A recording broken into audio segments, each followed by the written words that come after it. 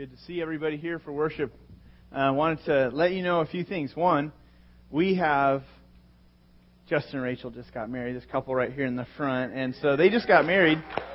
And they just got back from their honeymoon. So this is Justin and Rachel Guadagno. And they are members of our church. And I just wanted to let everyone know that they're here. And be sure to congratulate them and all of that. So also, there is a film crew that you may have seen out in the hallway. And they are representatives of the California Southern Baptist Convention. And they are here because our church, we got started 4.5 years ago. And they, as a convention, supported us to get started.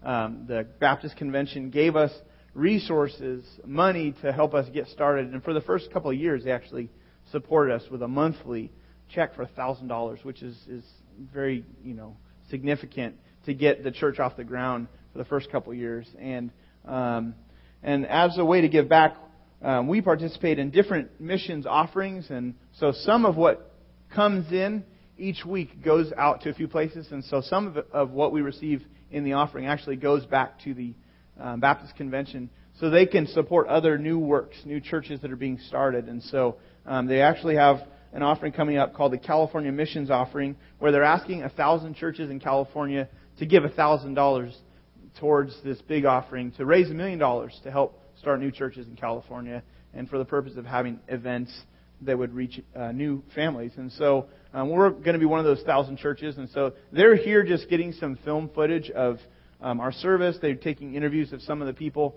that have come to know Jesus Christ through interacting either through events of our church or relationships within our church. And so just wanted you to be aware. One of the guys is setting up a camera right now. We didn't do anything wrong. We're not being broadcasted tonight on Dateline for something we did, and you're all incriminated now because you're here. No, nothing like that. So in case you're wondering, just act natural is what they told me. So act natural. Well, today we're launching a message series called Box Office Wisdom. You see that on the front of your bulletin, and you'll see there's this little insert in here. And we're going to be looking at 7 different movies over the next few months. And I'm going to tell you why we're doing that throughout this message. Today is a backdrop message explaining why we can actually appreciate movies that come out of Hollywood. You might wonder, can we appreciate anything that comes out of Hollywood? I want to talk about how we can actually appreciate some of the movies that come out of Hollywood. And then secondly, I want to talk about why we really need to evaluate the ideas that come out of Hollywood. Most of us are going to watch movies this summer. Most of us are going to flood to a few movies, and we're going to be all fired up. Get the big tub of popcorn, the giant, thing of drink that costs you like $10. And, we're going to be there with our drink and our popcorn, and we're going to be taking it all in. And what I want to do is talk about how do we evaluate the ideas that are coming at us in the movies that we're going to be exposed to this summer. The stories of a culture carry the values of that culture. So the stories we hear from Hollywood, those stories in those movies carry the cultural values. And so the movie makers are the storytellers of our day. Jesus himself was a master at telling stories. He was a storyteller. He didn't have film, so he used parables or short stories to communicate eternal truths about God and His kingdom. A parable is this short story, and it's basically an eternal truth wrapped up in an everyday story. Something that you and I would recognize or would have recognized if we lived at the time when Jesus was on the earth, about 2,000 years ago. So he'd use these things called parables. He'd say, there was a man who did this, or there was this lady who did that, or there was a farmer who went out to sow some seeds in the field. He used these everyday stories to communicate eternal truths. The word parable, I want to break it down. It's a Greek word that combines 2 other Greek words. It's a Greek compound word. And so parable, the Greek word is parabole. It means, para is a prefix that means alongside. And bole, it comes from the verb balo, which is a Greek word that means to cast or to throw. The reason I remember that is because in seminary I had to learn all these Greek and Hebrew words, and I'd think of strange ways to remember things. And so to remember the Greek word balo, I would remember throw, because it means to throw or to cast. So you throw a balo, right? So that's how I remembered the Greek word balo. You throw a balo. And I'm on my test. Balo. Throw a balo. To throw. To throw. To throw. To cast. To throw. You have to drill these things into your head when you're studying. And so that's how I did it. So parabole, it means to throw or to cast alongside. So a parable is when Jesus would share a story, to cast it alongside something else in order to compare the story to something He's addressing, an interaction He just had. A lot of times He'd have these challenging questions or these rough interactions with individuals who would criticize Him, or He'd have questions asked of Him by His disciples. Like, Jesus, why do we do this? Well, and then He'd say, well, let me tell you a story about a farmer. Or let me tell you a story about a guy. And he'd use these short stories to cast alongside real life. It was a comparison tool.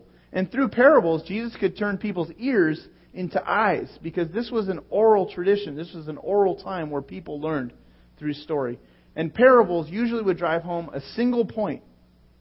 So in a parable, when you're reading it, sometimes we want to get sidetracked and start trying to make all the parts of the parable something related to our lives. And so we might tell our kids, get a job so you don't have to eat pig food, like the guy in the story that Jesus told. And we might tie onto some of the things in the stories that aren't really the main point of the story. So the main point of the stories usually are figured out by reading the context, reading what is leading up to this parable. When Jesus tells a story, read the verses before, read the chapter leading up to it to understand what's the whole setting, what's the context, why would He be giving this short story? Why is He casting this story alongside something else? Probably the most famous parable, I think, is the parable of the prodigal son. It's found in Luke chapter 15. And I want to read portions that lead up to the parable. This is not in your listening guide, but if you'd like, you can pull out that listening guide, because we are going to eventually get to that. And we'll follow along with that in just a moment. But Luke 15, 1 and 2, Jesus shares one of these parables, one of these stories. This is one of His main tools. And He says this in the very beginning. This is the occasion that Jesus chose to tell it. He's doing ministries out in the crowds, and it says, now the tax collectors and the sinners were all gathering around to hear Him. But the Pharisees and the teachers of the law muttered, this man welcomes sinners, and He even eats with them. It's interesting. Jesus is out in the crowds, and all these people who are very different than Jesus, they're nothing like Jesus, they love Him. The tax collectors, the sinners. The tax collectors cheated people. The sinners, that kind of involves, the prostitutes, the people who were swindlers, just the sinful people, the pagan people of that day. All those people, they wanted to hear Jesus, so they got close to Him. They gathered around Him. And all the church people, all the religious folk, it says, the Pharisees, the teachers of the law, they kind of grumbled. This man, this Jesus, He welcomes sinners. He eats with them. Now they're trying to discredit Jesus' ministry. They're trying to attack Jesus. And so, that's the situation. They're basically asking a question that I think comes up still today, which is the religious people are saying, who can really come to God? We think church is for church people. Right? We think you go to church because you're a church person. You don't go to church if you're not a church person. And that's a tension I think that churches deal with. Should we make the church for church people or unchurched people? And that's a big tension that churches fight about. My dad was a pastor, and I remember at one point he promoted an idea to our congregation growing up. And the idea was, hey, let's feed the homeless and hungry at our church once a week. I'm sorry, not once a week. Every day of the week. And our church will choose one of those days. And he went to all the churches in the town and said, hey, would you choose a day? And would you choose a day? And so the whole town, all the churches adopted this kitchen, this food kitchen, and fed the homeless and hungry every single day, 365 days a year. They called it the People's Kitchen. And at noon, they would ring a bell, and hundreds of people would come, and they'd feed. Hundreds of people every day. The churches would do this together. Well, when my dad presented the idea to the congregation, people were arguing and angry about this. If we do this kind of event, a food kitchen, do you know who that's going to attract? Homeless people. There's going to be a lot of drugs, a lot of alcohol. And so people were stirred up because the church is for church people. We don't want those people at the church. And so there was a lot of people irritated about this idea. Well, they went ahead and did the idea, and sure enough, the complaints started coming in because church is for church people. And that's kind of like what's happening here. The Pharisees are like, hey, church is for church people, not, what are these people hanging out with Jesus for? He's a religious teacher, claims to be from God, and That tension is still one that is alive today. So that's the occasion, and Jesus chooses to respond to the tension with a story. Verse 3 says, Then Jesus told them this parable. This is His response to the grumbling. Suppose one of you has 100 sheep and loses one of them. He's capturing the imagery in their minds of this, because they're aware. Sheep, shepherd, they know this. Does he not leave the 99 in the open country and go after the lost sheep until he finds it? When he finds it, he joyfully puts it on his shoulders and goes home. Then he calls his friends and his neighbors together and he says, Rejoice with me. I found my lost sheep. And then here's the main point of the parable. I tell you, in the same way, here's the comparison. There will be more rejoicing in heaven over one sinner who repents than over 99 righteous persons who do not need to repent. Lost people matter to God. Jesus is saying, hey, this is His answer to their criticism. Lost people matter to God. And then He says it in a different way to just illustrate the point even further. Verse 8, or suppose a woman has 10 silver coins. We've all done this. We've lost some money. Loses one of the coins. Does she not light a lamp, sweep the house, and search carefully until she finds it? And when she finds it, she calls her friends and neighbors together and says, Rejoice with me, I have found my lost coin. In the same way, I tell you, there is rejoicing in the presence of the angels of God over one sinner who repents.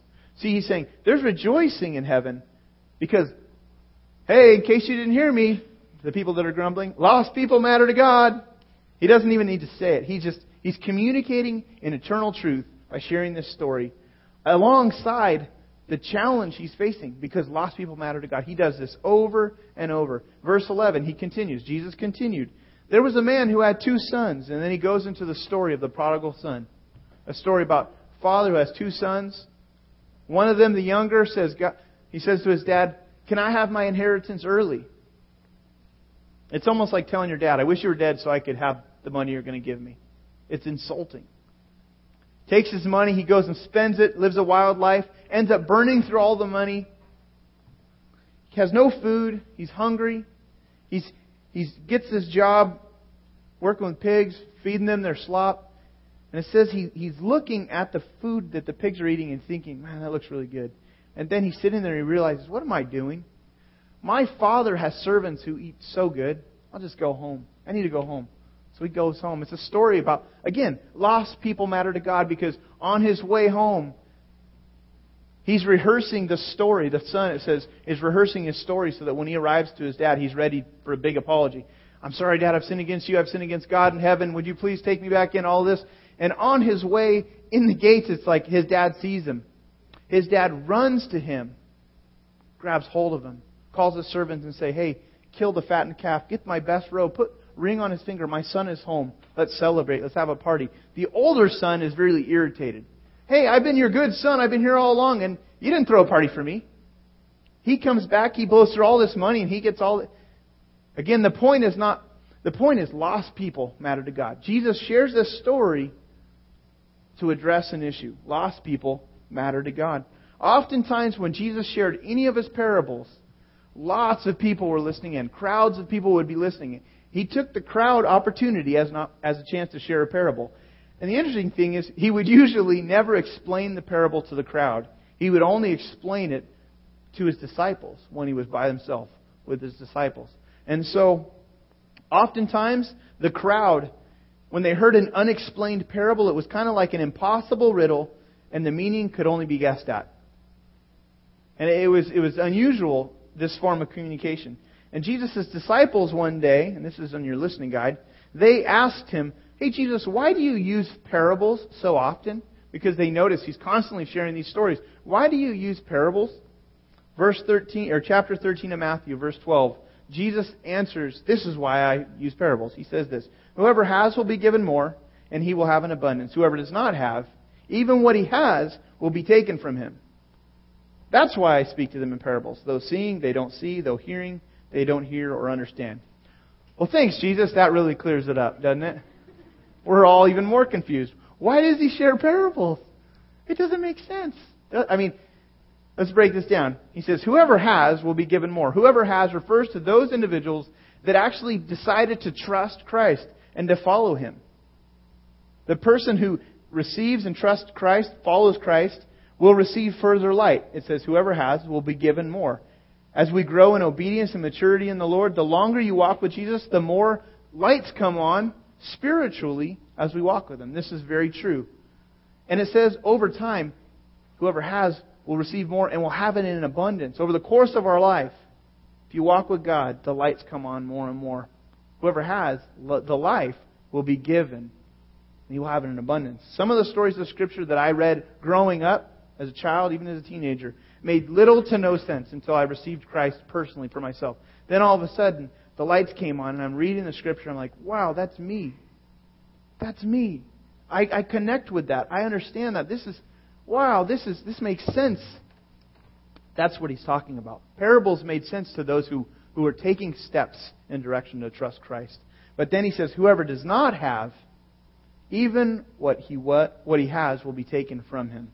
Many thousands of people, they heard Jesus teach, they saw Him perform miracles, but many people didn't receive Christ as Lord. And so they said no to Jesus, who would be the King, Savior, Lord. They said no to Jesus, and because of that, they refused to receive Him. What happened was they drifted deeper and deeper into spiritual darkness. It got dimmer and dimmer. It was taken away from them, in a sense. Take a look at the paraphrase of this same verse. This is a paraphrased version of the Bible known as the Message. For further clarification, it says, whenever someone has a ready heart for this is the same set of verses, just more contemporary. It's a paraphrase. Whenever someone has a ready heart for this, the insights and understandings flow freely. But if there's no readiness, any trace of receptivity soon disappears. Then the paraphrase says that Jesus is saying, that's why I tell stories, to create readiness, to nudge the people towards receptive insight. So stories, what they do is they nudge us in a certain direction. The stories that Jesus told, they nudged people in a certain direction. His disciples who were responding, it nudged them closer and they got more insight. To those that didn't respond, it was like things would bounce off them. Stories in our day and age, they nudge us a certain direction. When we watch movies, we're being pushed, we're being nudged gently, subtly. Sometimes we don't even realize what direction we're being nudged in. If we're following Jesus, if we have decided to yield our way to Him, we need to make sure that the movies that we watch and the songs that we listen to are actually nudging us in the direction that He wants our lives to go in. That's a big, big challenge and something we need to be aware of. We need to make sure, we're all going to watch movies, aren't we? Well, let's make sure we're being nudged in the right direction and at least understanding the direction we're being nudged in. It's okay to go to a movie you totally disagree with and be like, and not be persuaded to do life the way that they just depicted. Sometimes we watch movies and you're like, man, I'm so grateful that I don't do life that way. But we're being nudged. But we need to pay attention to the direction, to the media messages that are coming at us, to the songs we're taking in. In junior high, I went through a Def Leppard phase. And it was elementary school and junior high. Def Leppard phase. I had posters on the wall. I would blare the music. I knew the songs.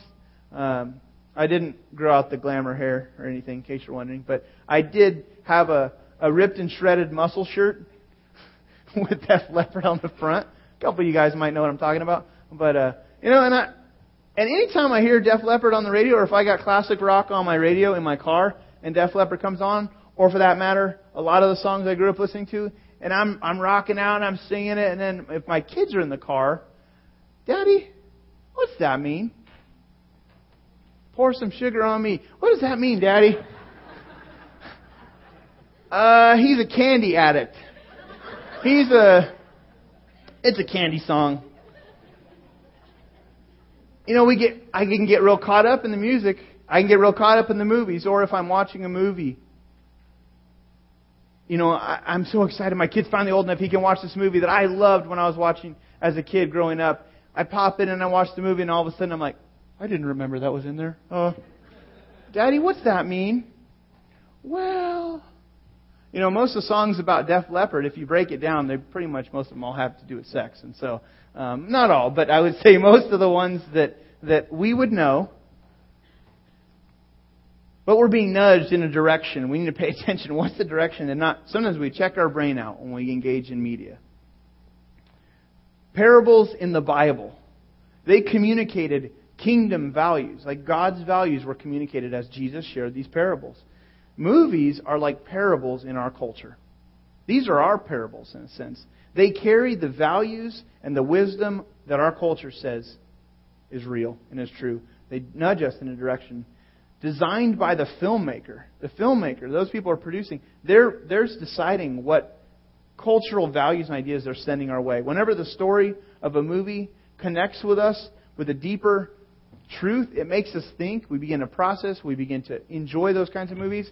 Some of the most enduring movies, they connect deep, deep truths that just resonate in our hearts. We watch certain movies, and it just makes us want to watch the sequel. You walk out of certain movies, and you're like, I can't wait till the next one. Because certain things that just tug at our hearts, things that we know are true, can be depicted even in movies that are secular.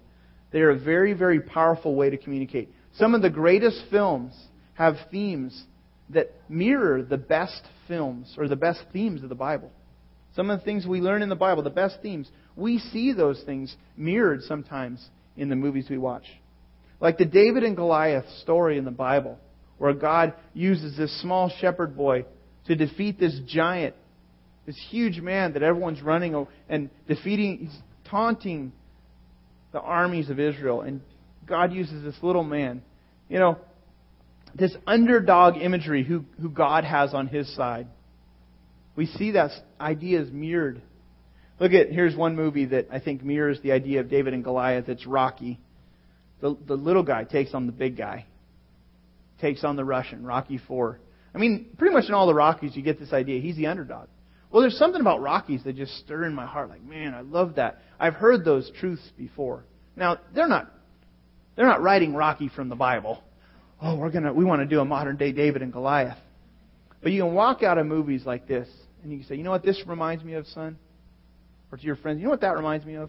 You can connect what we're being told over here and tie it to what the real truth actually is. Another film, Moses and the Red Sea. You know, Moses, you're familiar with the story where Moses, he leads the Israelites out of Egyptian captivity. And it's like all hope is lost. They're going to be captured. And then God parts the Red Sea at the very last moment. And then He opens up the Red Sea, allows this million people walk through. And then Pharaoh's army's pursuing them. They see that the water's open, so they follow the Israelites. And at the very last second, God closes the Red Sea, sweeps away His enemies. It's like all hope is lost. All of a sudden, the last second miracle happens, saves the day. This film, I think, does the same thing. Mission Impossible. Isn't it true that every time Mission Impossible happens, it's like at the very, very, very last millisecond, he hits the button, detonates the bomb that's going to blow up the entire world. Everyone's about to fry.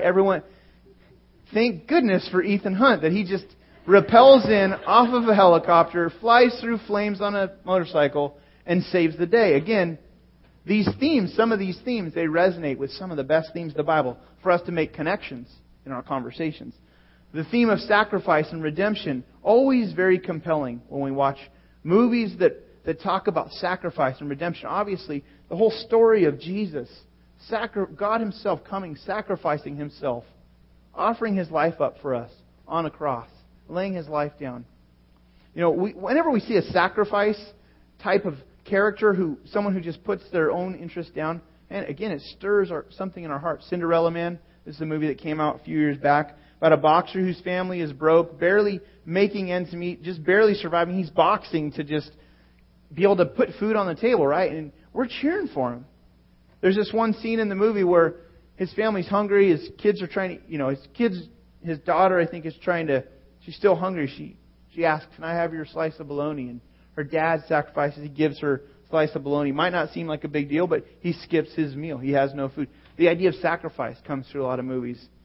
Or Braveheart, another movie where, this theme of sacrifice, it compels us and it stirs our heart towards noble themes like that. Knowing the Bible, when we get into the Bible, what it does is it enriches our movie viewing. We're able to watch movies with different understanding. This summer, we're identifying some of the strongest spiritual themes in these 7 different movies that are coming up in the next, throughout the summer. We're going to study what's the Bible say about it. We're not studying the movies, just so you know. We're not going to study the movies and go scene by scene and talk about it in that way. But we're going to be looking at what are the themes that are coming in these movies, the strongest spiritual themes, because these themes that come out in movies are recurring, cyclical themes that we're being told. Cultural values that we're being told. And so we're not endorsing the movies.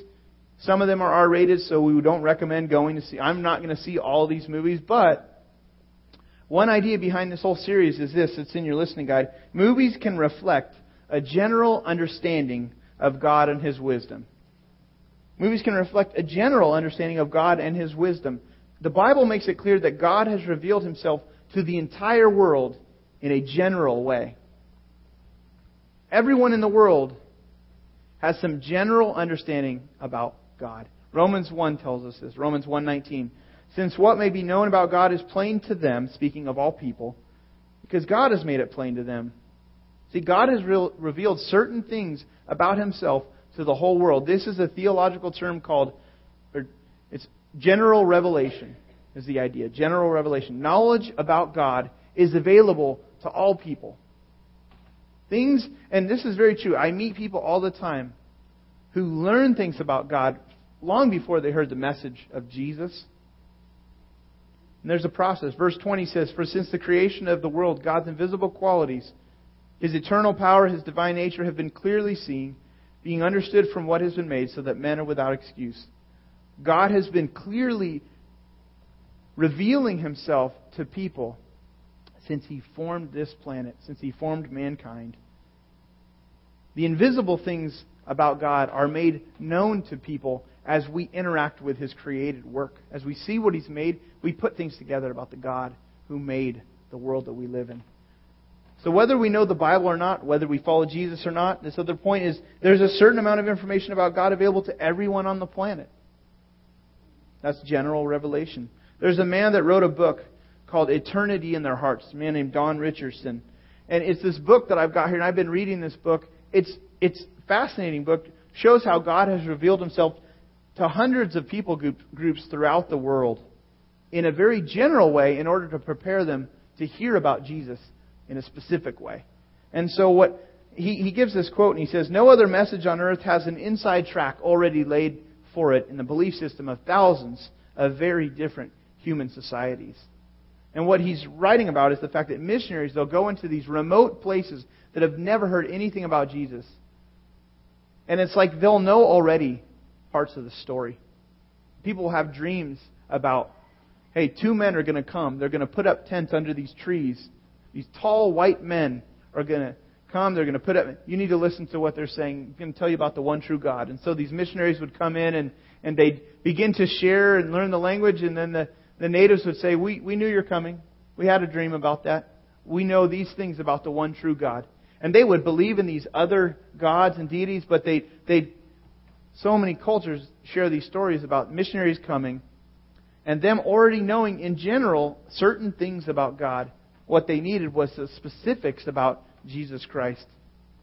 Paul used this reality in Athens. Acts chapter 17 would be a good thing to study. Acts 17 gets verses 16 through 27.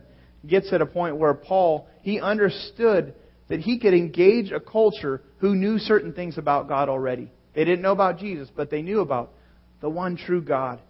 Because this place had an altar that was dedicated to the unknown God who had worked a miracle 6 centuries before. You can read about that in Acts 17. It's a really powerful story there. But God is working. He is working in cultures long before they hear the message from missionaries. He's working. And His point of revealing things generally is to prepare people to hear and to understand the good news or the gospel about Jesus Christ. He wants to prepare people to hear the message about His Son, Jesus. And so in a similar way, we can kind of launch from the movies and the themes to the truth about God. If we're wise about what God says in the Bible, we can learn how to connect the dots for people to spiritual truth. God wants us to move from just a general idea about Him to a personal understanding and friendship with Him. We can enjoy movies. We can appreciate our culture without getting totally caught up in it. If you follow Christ, like I said, it's important. On the back here it says, box office wisdom. This is important for us to remember. Box office wisdom must match God's Word to be real. So we can take things away from movies, but if it's going to be real wisdom, it needs to match God's Word, the Bible, to be real. Paul said it this way in Romans 12:2 to the Christians in Rome, people who had come out of a very pagan culture. He said, "Do not conform any longer to the pattern of this world." Meaning, don't just become so adjusted to your culture that you fit right into it without even thinking about it. Don't be conformed to the pattern of this world, but be transformed. It's the word where we get, this Greek word is where we get the word metamorphosis. It's total change from the inside out. He says, be transformed by the renewing of your mind. Then you will be able to test and approve what God's will is, His good, pleasing, and perfect will.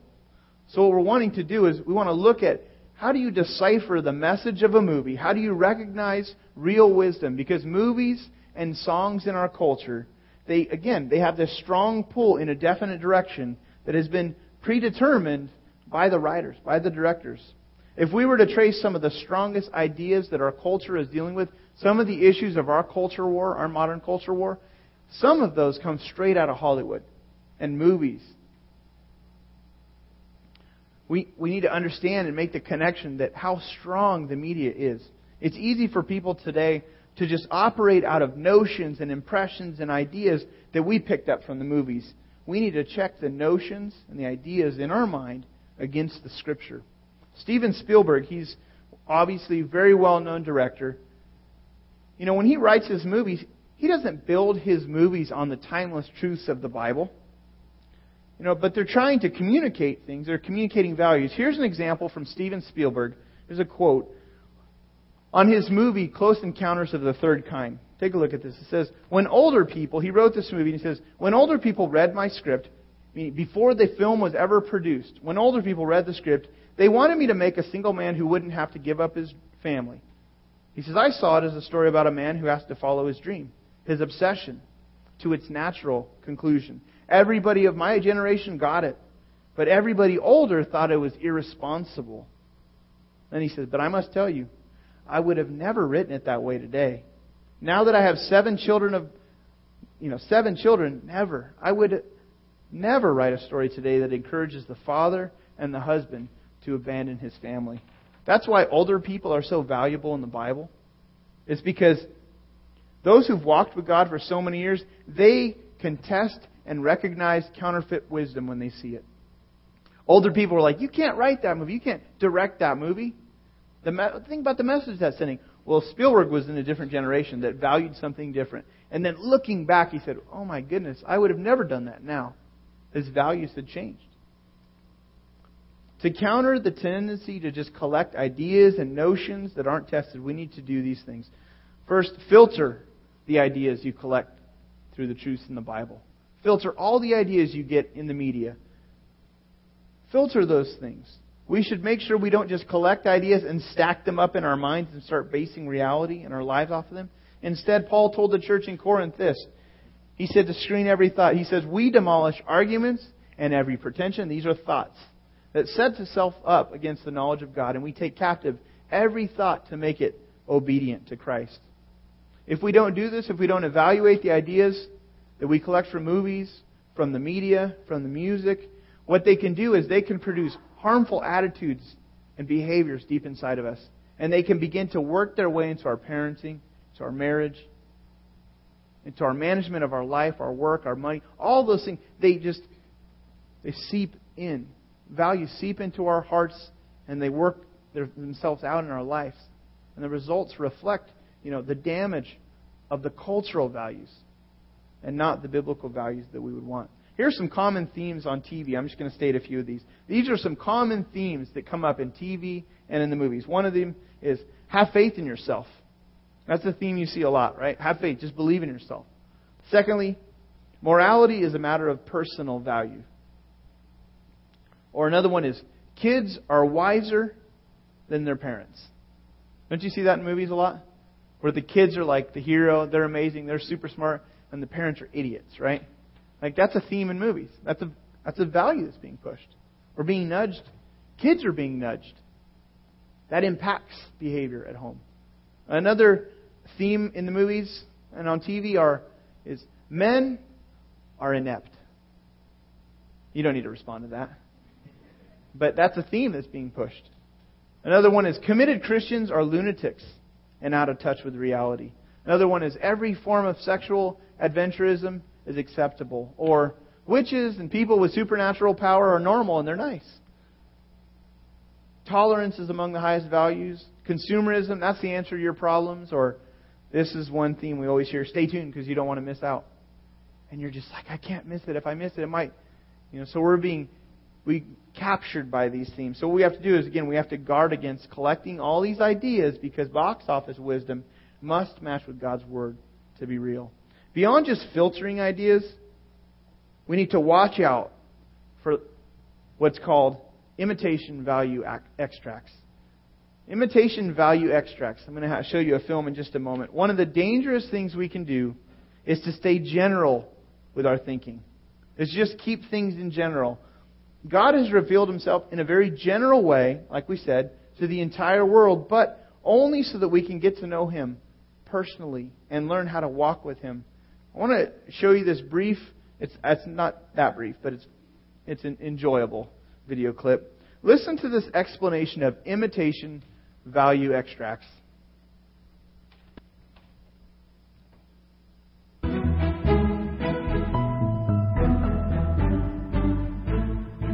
I think the most dangerous feature of mainstream family-friendly films is the ubiquitous inclusion of what I call imitation value extracts. These are virtues or convictions that have been extracted from their context. They're ready-made virtues. It's easy to account, or should I say, bank account, for their existence. Hollywood producers want to make as much money as possible from their films, naturally. In order to do this, they have to attract as many viewers as possible. This means it's important for them to neutralize any elements in their films that might unduly offend any potential market. Thus, value extracts allow any number of viewers with vastly different substantive beliefs to pour their own definitions, sources, and foundations into the generalized, non-exclusive frameworks of any given film. Allow me a detour for a moment to talk about an interesting biblical backdrop for this discussion. The word translated medium in the Old Testament, meaning necromancer or sorcerer, is the Hebrew word ob. Forgive me if I'm not pronouncing that right, but it means empty wineskin. This means that the mediums, the media, emptied themselves out so that they could be filled with any passing spirit. In the same way, Hollywood has embraced a stance of tolerant pluralism, emptying itself of any divisive or exclusive convictions so as to be open to the opinions, and especially the money, of any passing viewer. Let's look at a few examples of objectless, foundationless value extracts in family films. Consider the movie Prince of Egypt, DreamWorks Animation's first film, which is loosely based on the biblical account of Moses. The theme song for the film is entitled, When You Believe. The chorus to this song is, There can be miracles when you believe. Though hope is frail, it's hard to kill. Okay, so anyway, it goes on. Who knows what miracles you can achieve when you believe? Somehow you will. You will when you believe. This is a great example of extracted values. Here, the faith and hope have no object. Their value is intrinsic. The focus is on the individual's act of belief, not on the object of his belief. You can achieve miracles if you believe, even if what you believe in doesn't exist. There is power in the act of belief.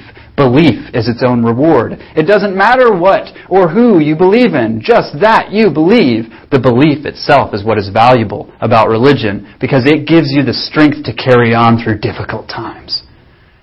I wish this were the only example of imitation faith extract, but it isn't. Here are a few more examples. The first song for the ending credits of The Voyage of the Dawn Treader contains these lines, and I'll spare you my singing this time around. We can be the kings and queens of anything if we believe. It's written in the stars that shine above, a world where you and I belong, where faith and love will keep us strong. Exactly who we are is just enough. Again, fuzzy feelings. In these lines, we see both faith and love operating as value extracts, totally separated from any object. This would be bad enough, but consider this testimony from Liam Neeson, who has played Aslan in all the Narnia movies so far.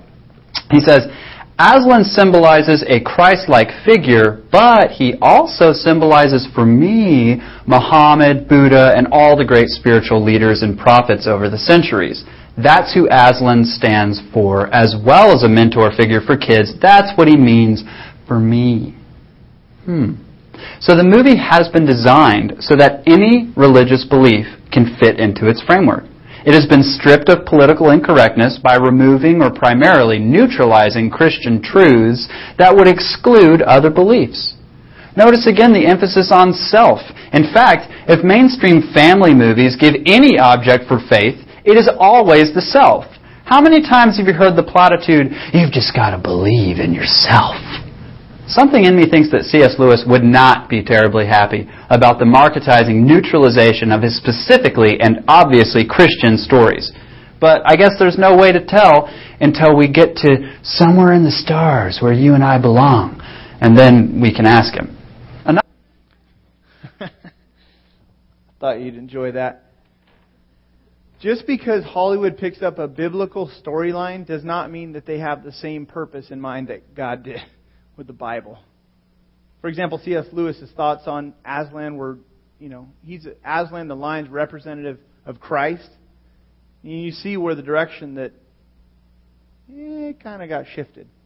And so I'm not saying to boycott Hollywood. I'm not saying picket the movies necessarily. But we need to think about the imitation value extracts. The things that seem like, it seems like it's value. It seems like it's value-based. Well, it may not be real. It may be an imitation value. Something extracted out of the culture that resembles truth. And we need to be wise when we're watching movies. We need to discern if the message matches up with God's Word. If we can't do this, or if we don't do this, I should say, then our kids are exposed, and we're exposed to all sorts of lies. We need to discern and help our kids understand, you know what that just showed? It showed this. Let's talk about it. Let's engage. Let's discuss as a family what that was presenting. Let's wrestle with this together. I heard a radio interview of an author whose book got picked up by Hollywood. She wrote this book. If I was an author and I wrote a book, it'd be my baby. I'd feel like nobody messed with this. But if you sell that book to Hollywood, the rules change. And so I guess what happened was Hollywood picked up her book and they changed it. The movie they produced and the book she wrote, very, very different. She was ticked. She was irritated. She was being interviewed and she was really frustrated at this whole thing. But she said the saying goes around authors who sell their books to Hollywood is this. When you sell the rights of your book to Hollywood, it's like sending your 4-year-old to a preschool run by Jeffrey Dahmer. It's not your baby anymore. You've given up the rights. So we need to watch out for imitation value extracts. And the way we do that is we dig into the Bible for ourselves regularly. Psalm 19, verse 7, up there on the screen. The law of the Lord, God's Word, is perfect. It's full, it's without defect, and it's reviving to the soul. The statutes of the Lord mean, again, God's Word, they're trustworthy. They can be counted on. They're absolutely reliable, firmly established truths. They make wise the simple. This is how we guard ourselves from value imitation extracts. Is we dig into the Bible, we know the truth, we grow in wisdom, because we all start out pretty simple. This is what makes us wise over time. We dig into the Scripture. The ideas in the Bible, they're from the one who made us. They've been time tested and proven. Whenever you study the Bible, whenever you hear it, you read it, you memorize, you meditate upon it, when you apply it to your life, you begin to develop something called discernment, where you yourself begin to recognize counterfeit wisdom. Look at this quote from Charles Spurgeon, a famous British preacher. He said, "Discernment is not a matter of simply telling the difference between right and wrong. Rather, it is telling the differences between right and almost right." That's what happens as we dig into the Scripture. We begin to, it looks right, but it's not quite right. We need to uncover the things that are almost right for our families, for ourselves. Remember, box office wisdom must match God's Word to be real. I want to wrap up this message this morning by asking you to think through your next steps. If you take out that connection card, that white card, you see on the bottom of your outline, and on the back of this card, you can check these and just let us know how you're going to be applying. If you choose to, take a step in these directions as a way to apply the message this morning. The first one is this. The band, you guys can go ahead and make your way up. Memorize Psalm 19:7. The law of the Lord is perfect, reviving the soul. Statutes of the Lord are trustworthy, making wise the simple. Just getting into the Scripture, knowing, memorizing, taking that in. As we do that, it's the key to insulating our mind against wrong thinking. Secondly, set a goal to read the Bible and apply it X number of days each week. Maybe set a goal for yourself. I would like to start getting into the Scripture. I'd like to learn what God has to say is true. I take in all this media. We take in day after day of radio, movies, TV. Why not set a goal to grow in your understanding of what God has to say? And then the last one on there is practice uncovering the message in a movie or TV show this week. That is tied to this other insert that you have in there, Box Office Wisdom, how to uncover the message of a movie. Basically, this is kind of like an assignment. Take this if you want and watch a movie and begin to work through these questions by yourself or with your family. And I want to encourage you to invite some people out. Again, movies carry the values of our culture. What a great way for us to connect with some things that people are going to be watching this summer as we, there's a handful of men from our church that will be helping give these messages. And so I hope you'll come back, and you see on the back, this is set up to give away. And so give this away and invite people to come with you. In just a moment, we're going to be receiving our offering. And make sure you drop this white card in the offering baskets when they come around.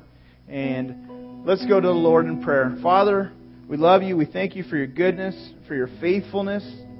We thank you for the truth that's in your word that has been tested. And it's proven true time and time again.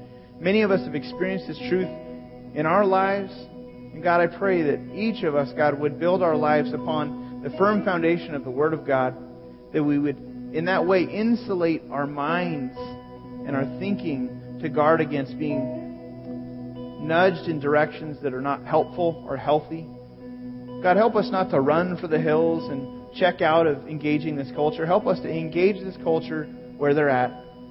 Just as Jesus engaged the people that He interacted with using stories and parables, Lord, to draw deeper truths. I pray we would think through how can we use the movies of our day, Lord, to engage the culture You've placed us in, Lord. Help us not to be conformed to this world, but to be transformed, Lord, as You renew our mind. We love You. We pray for those that are searching here, that are still have not yet decided to follow You. I pray that, God, You would be continuing to reveal more about Yourself, Lord, that the message of Your Son, the sacrifice You made through offering Your Son to forgive us of our sins, Lord, I pray that that would move people to respond to You, God. And I pray that You continue to work in our lives, growing us towards more maturity as we learn to walk with You.